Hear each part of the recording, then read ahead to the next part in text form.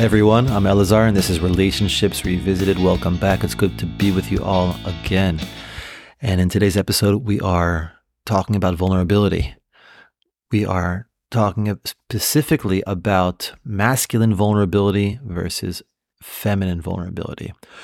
And before we get to that, I just want to say that vulnerability is a concept that is thrown out a lot today. It's seen a lot of light thanks to therapists, superstars like Brené Brown and others. And it's a really good thing because vulnerability really is at the core of being able to connect with other people, being able to offer my most authentic self, my most vulnerable self with another person creates really deep bonds and really deep relationships, really lasting relationships.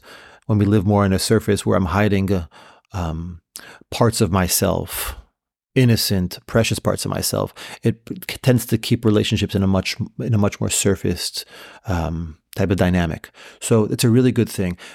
There's a lot of misunderstandings about of vulnerability, and it's often thought about as being a girl thing, right? And guys have a hard time with vulnerability, where I think this is all misguided. What I think is true is that there is a masculine type of vulnerability and there is a feminine type of vulnerability. However, that does not mean masculine does not mean men and feminine does not mean women, because there are men that have a feminine vulnerability, that their vulnerability is a feminine energy, and there are women that their vulnerability is a masculine energy. As I'm going to try to explain, and hopefully that will make sense.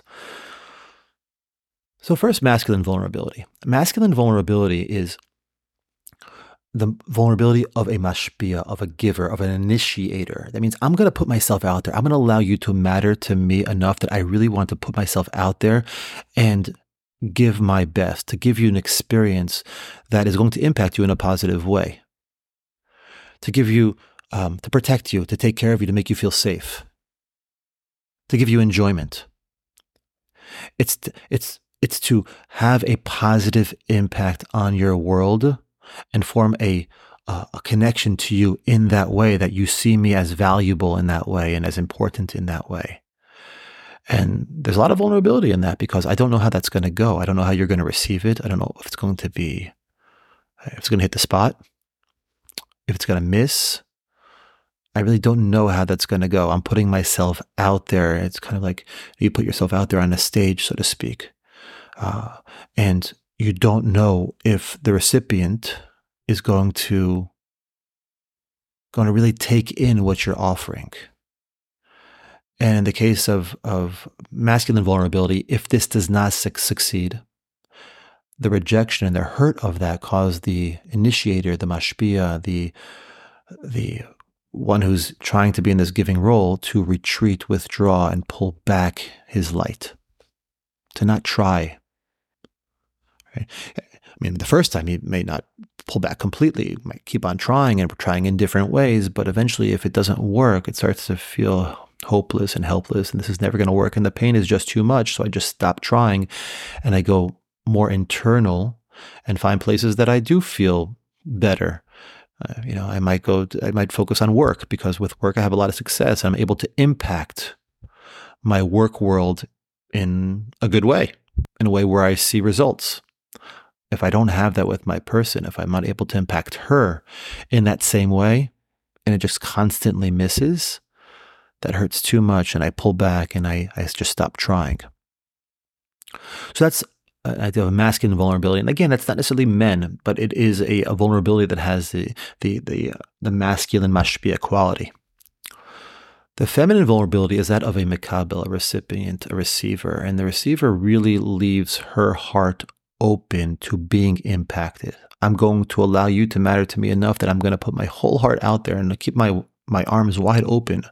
My heart's on the table to be taken care of by you, to be seen by you, to be understood by you, to be valued by you, right?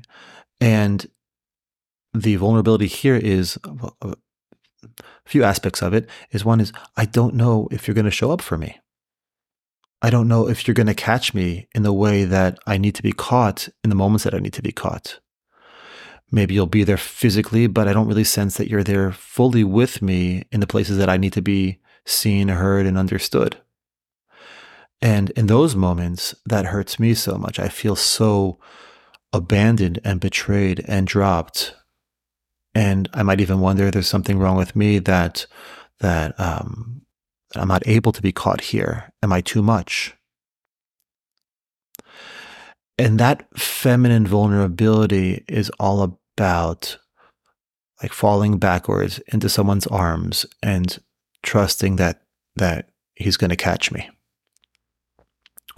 So in smaller ways, if he tries, but he shows up again, like inauthentically or not wholeheartedly, or even in a mode of like trying to just get it done to check it off the list, all of that can be experienced by the Mekabel as being dropped, as being betrayed, as being not fully held. And there's a lot of hurt in that because, again, my full heart is out there on the table to be taken care of and cherished by you.